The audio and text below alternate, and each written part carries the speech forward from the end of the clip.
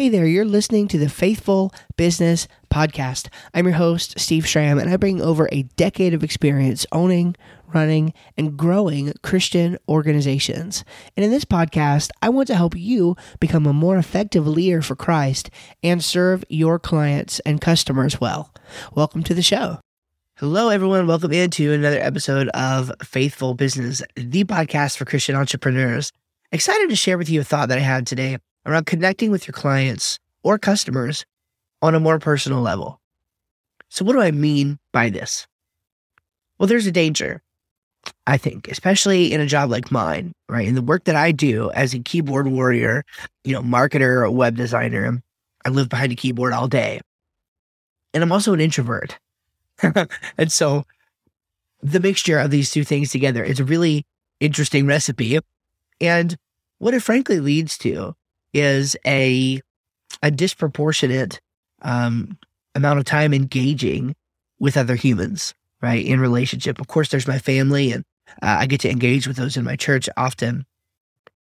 But you should be, let me put it to you this way.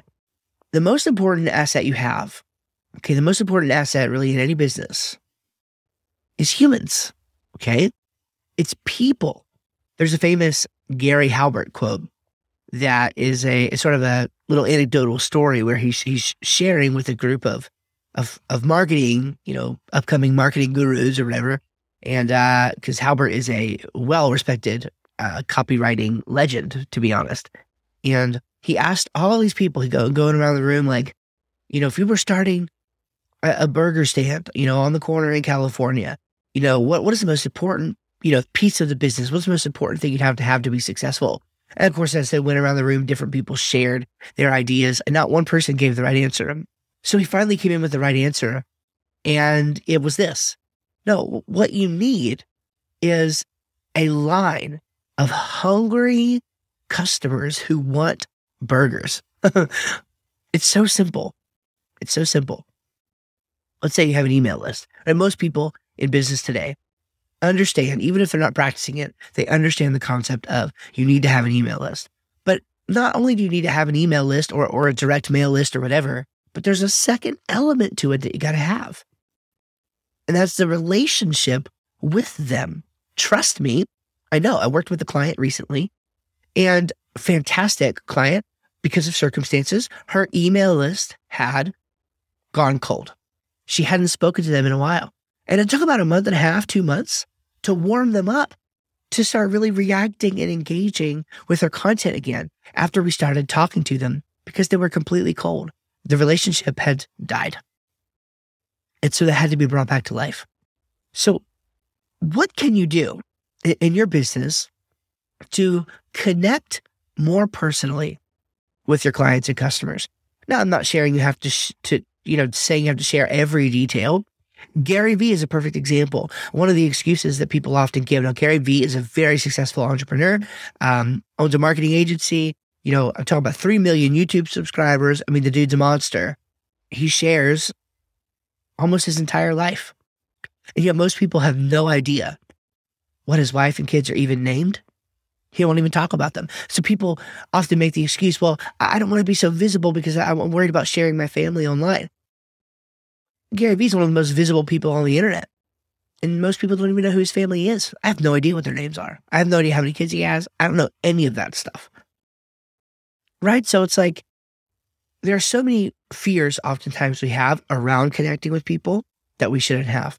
Okay. So now, again, I'm the introvert who sits behind a computer all day. So what I'm not doing, hear me, what I'm not doing is sitting here pontificating in front of this microphone for you. And I'm not going to give you 3 steps to better client relationships with people. That's not what I'm going to give you. I'm simply wanting to provoke thought today. Provoke thought. Think about it. What can you do in your business to do a better job at connecting with people? Again, just random ideas, right? Could you send them a thoughtful, not a generic, not a pen with your name on it, but could you send them a actual, meaningful, thoughtful gift? There's a thought. Could you check in on them every quarter? And maybe even instead of sending an email, this would be a hard one for me. I'm just being honest. Maybe you pick up the phone. Call them, and have a one-on-one conversation about life, about things. Maybe, and different people have mixed feelings about this, maybe you connect with them on Facebook. You're still behind a keyboard, but at least then you can keep up with their life, see what's going on, check in on them from time to time. I'm just giving you some ideas. The fact is that a business where the owner or the main, the person running the show has a relationship with the clients and customers is a thriving and healthy business. That's what you should be looking to garner. Okay. God bless. Love you guys. I appreciate you being a listener to the Faithful Business Podcast. Again, not every, episode of this podcast, and I hope you understand this. The point of this podcast is not to open the Bible and say, let's talk about our business from the Bible lesson for today. Now, don't get me wrong. Sometimes I do that, and I think it's just fine to do that and important to do that. But what I'm interested in as a person is worldview context, okay? And so I want to talk about the everyday business stuff, okay? You know what I'm saying? The everyday stuff of running a business, right? Of business finances, of leadership, of team building, of marketing. I want to bring all of that together, but I want to do so right within that context of a biblical worldview. So it's not always going to be so overt, like oh, we're looking at a Bible verse today. Rather, it's going to be, how do we run a faithful business? How do we run a business that is consistent with our commitment to our faith? Okay, that's what I'm trying to do here. I hope you understand that. God bless. If you love this podcast and you think it would be helpful for other people, leave a review on it. That would be fantastic. Take a screenshot on your phone of the podcast player and send it out to a friend and say, hey, listen to this podcast. I think you're really going to enjoy it. And that is one way that will help us a lot to grow the listenership. Okay. God bless. Take care. Can't wait to see you in the next episode.